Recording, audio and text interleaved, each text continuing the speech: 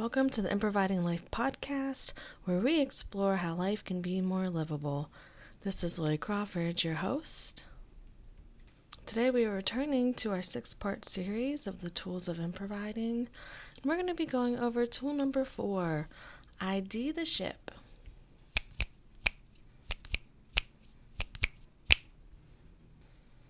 If you were with us in the last episode, we had a brief intermission from our Tools of Improviding series, so that way we could explore the difference between what I call situationships and relationships. And that felt like a nice way to set up for this next tool. It seems like we often don't spend much time thinking about relationships outside of the sort of package deal we're given that a relationship is just between you and someone else. And so by having that episode where we're exploring how everything and everyone that we interact with has the potential to either become a situationship where we sort of have this out of sight, out of mind response to it, or where we're having a relationship where we're intentionally interacting and curating and holding space, that offers a different dynamic. So had we just jumped right into the tool of ID the ship, it feels like there would have been on some wobbly ground. So I appreciate all of you who did tune into the last episode, and I'm excited to dive in to tool number 4. So if relationships can be more than two people being together, right? It's not just this idea that we have to be in relationship to procreate and that it has to be about financial stability, all of these societal narratives of what a relationship is and why we're in it.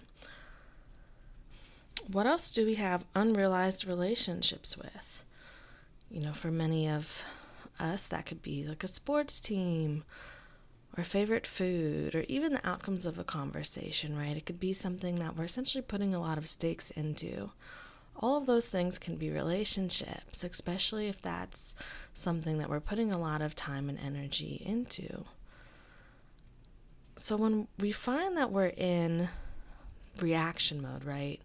So let's say, you're sitting at your desk at work, you don't want to be there, you're going through the motions of performing that role, right? Suddenly you get an alert on your phone, boop, boop, and you look and you're like, my favorite contestant on whatever show just got, kicked out last night. Man, spoiler alert, I didn't get to watch the episode. So now not only am I irritated that, my phone alert spoiled that for me, but I'm pissed that they left. How dare the judges? You're in this reaction mode, right? That strong reaction can be in part because it's sort of like your adulting on autopilot bubble popped, right? Suddenly, being in a situationship with work, just being there, zoning out, wishing you were somewhere else, like that situationship that you likely do every day you have to go to work, the rug sort of got pulled out from that. So now suddenly you're in reaction mode to this news. And that sensation, that feeling of suddenly being alert can really be why we become so towards awareness, because it's often like a forced awareness. Something is snapping us into it. So when we find that happening in our life, regardless of the situation, what can we do about it? I have a few reflection questions that I'll share that can help walk us through ID the ship. Question number 1 is, what actually is happening? Sometimes we're in such a reactive moment, especially if it's a familiar situation with a familiar person, that we sort of gloss over the context, or perhaps we don't realize that there is a pattern here to our reaction, right? And not to the point of saying we have to judge the reaction, but just noticing that we may not have the insight that is a common theme that we're experiencing. So when we're able to have a moment of pausing or slowing down and asking ourselves what actually is happening, then we're able to start identifying that relationship that we have with the moment, with what that trigger might be, with the themes coming up.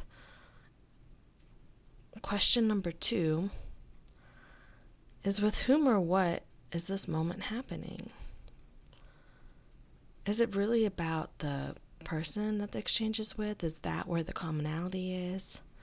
Is it really the topic? Are we always in this reaction mode and feeling like we may not have much say in our choices of how we're reacting when the topic of, let's say, animal welfare comes up, And while that's a really valid, noble cause, are we in that reaction mode and maybe lessening our impact because we aren't able to have a relationship with our efforts there, see how else we could use our energy that would be more supportive, or perhaps understand that this one person is someone that we're always reacting to. So are we really getting through to them if we're always in this reaction mode? A third question is, when and where else has this happened? Sometimes it's not so much about what the particular topic is that we're reacting to or who we're reacting to. Sometimes we don't realize that anytime we're feeling challenged or anytime that we're coming out of this autopilot mode, that we have the same reaction every time. Maybe we're, maybe we're flipping desk. Maybe we're shutting down and we're no longer available. Again, practicing non-judgment, just noticing when and where else has this reaction happened. Because chances are we'll start to uncover that there's a few deeper tendrils beneath the surface here. Because this relationship that we have with our reactions didn't just pop up out of nowhere. Again, we probably learned some of these coping mechanisms. We're probably encouraged to have certain ones and not other ones. So how can we start to, again, shift out of the situation mode where we're staying a bit aloof to things and feeling like we don't have access to choice, and transitioning into the relationship mode where we have access to more awareness, and awareness can bring access to different choices we can make. Fourth question to consider, once you have an idea of when else that reaction, the type of reaction may happen, is, how did I react then? This is a deeper layer of that question of, if now I can think of other times where I feel like I might have been a bit explosive or shut down or however the reaction is, start to reimagine or sort of reconnect to how you reacted then. Doing so allows you to see and humanize yourself and really understand and have access to more compassion to yourself of, oh, I did react that way. And I remember feeling the sense of hopelessness, or I remember feeling the sense of I didn't even know that another option was available, right? Because once you're able to see that, most times most of us are reacting or taking action even from what's the best option is that's available to us, we realize sometimes we just didn't have access to that choice. We didn't have the awareness to choose otherwise. A fifth question is, what does that type of reaction offer me? That's a big one. What does that reaction offer me? Sometimes we learn our reactions because it's what's modeled to us. Perhaps it's a reaction that helps, let's say, a caregiver feel more in control. So if we had parents or caregivers or guardians who automatically yelled at us, right? That action of only yelling wasn't right. And yet at the same time, it might have been the only tool that was accessible to them. So how do we hold space for that? How do we practice holding space for that? And if we're able to see that that offered them a sense of control, can we see then how perhaps when we're in reaction mode, if we're the ones yelling out or modeling what we learned, does that offer us a sense of control in that moment? Is that sort of what we're going at without realizing it? Would our actions change if we suddenly weren't thinking that control was the only option? A sixth question is, does another response feel safe or accessible? Because sometimes it doesn't. Sometimes there's moments where, especially if safety is involved, yelling is going to be the first way to, stop someone from running into the street. Hey, stop, no, screaming to get their attention. When it's something that's less time sensitive or less safety related, though, do you have another response that feels safe? Can practicing something like, can I get back to you? I need some time. Does that feel safe and accessible? Does taking a deep breath, putting your face into your hands, exhaling that breath, and then just sharing out, I don't want to be so explosive or reactive right now like I was last time. Does that feel safe or accessible? And exploring whatever that could feel like for you, while also understanding there won't always be another option that comes up, and that's okay. This is all just about practicing, because the more we practice this type of in-the-moment reflection and having different access to choice come up, we're able to flex that muscle. The next question is, what do I need to feel supported right now? Again, oftentimes when we're in this reactive mode, it's coming from this place of, I need to get control back. I'm out of control. This doesn't feel safe. This doesn't feel easy. This doesn't feel empowering.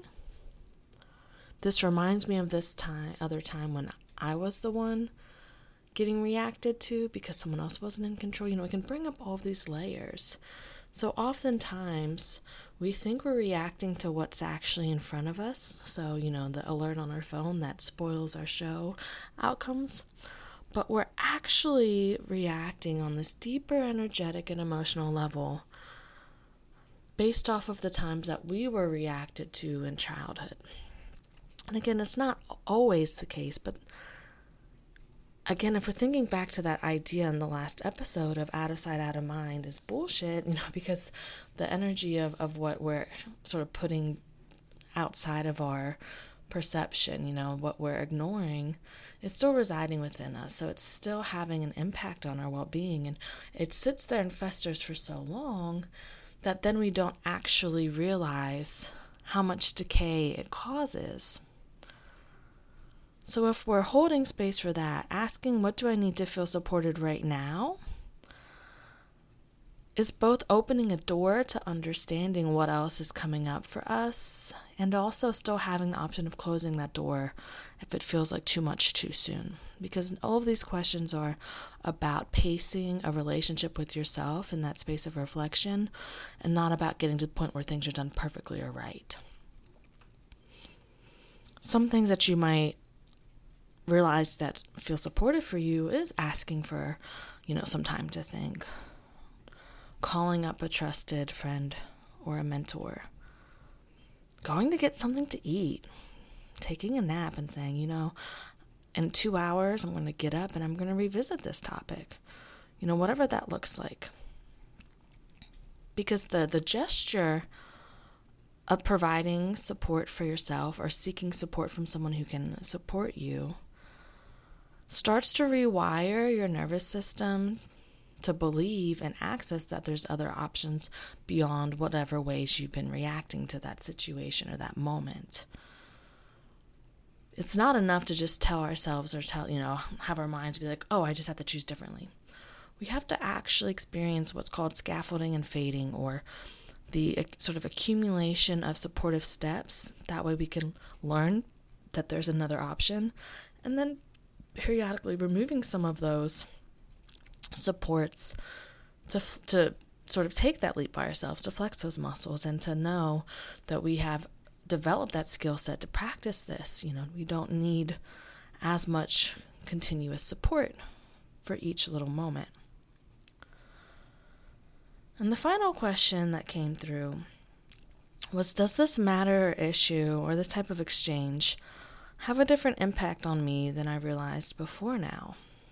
So, from this reflection, am I realizing that this habit of reacting a certain way or having this experience, are there different layers than I realized? Are different people involved in the story that I've experienced? What is the actual relationship? And is it differing from what I would have answered, on a quiz 10 minutes ago, right? And depending on that answer, how can you process that awareness? Sometimes this just looks like taking a self-care break in your day if possible. Walking outside, eating a nourishing meal, watching a favorite show, giving yourself time to integrate and decompress.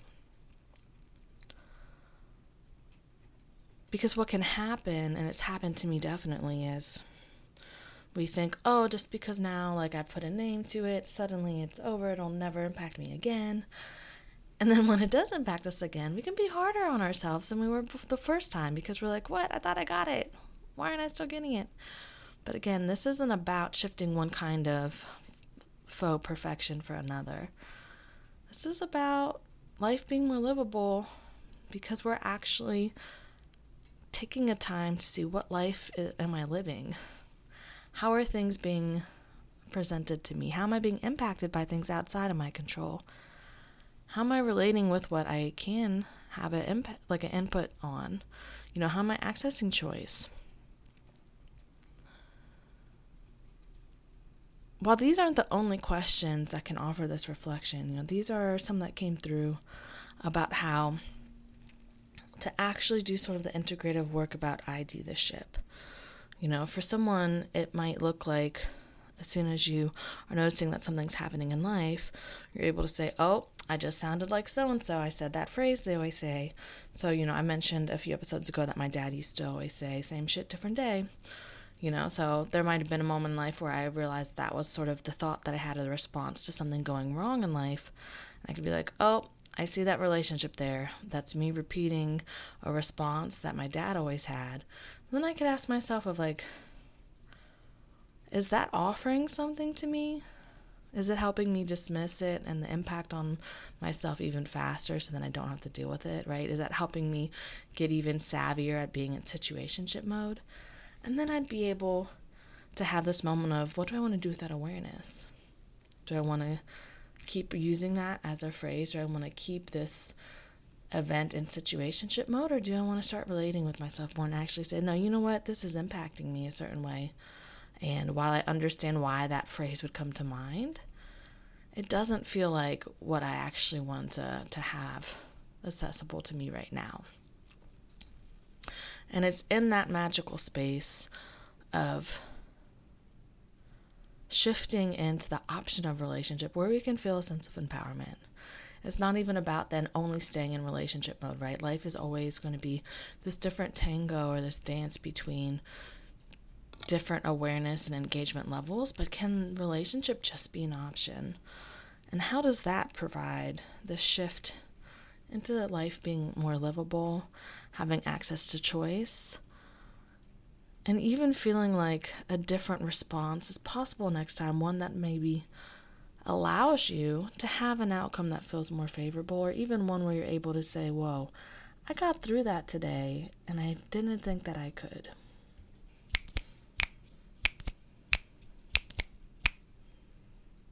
Thank you for tuning in for tool number 4, which is ID the ship. Our next episode, we're going to be going through tool number 5, build versus invent. And if you're keeping track, after 5 is tool 6. So in the next 2 weeks, we will be finishing up this mini-series and getting into some more interview-based and community interactive type of episodes, which I'm super excited for and super grateful for.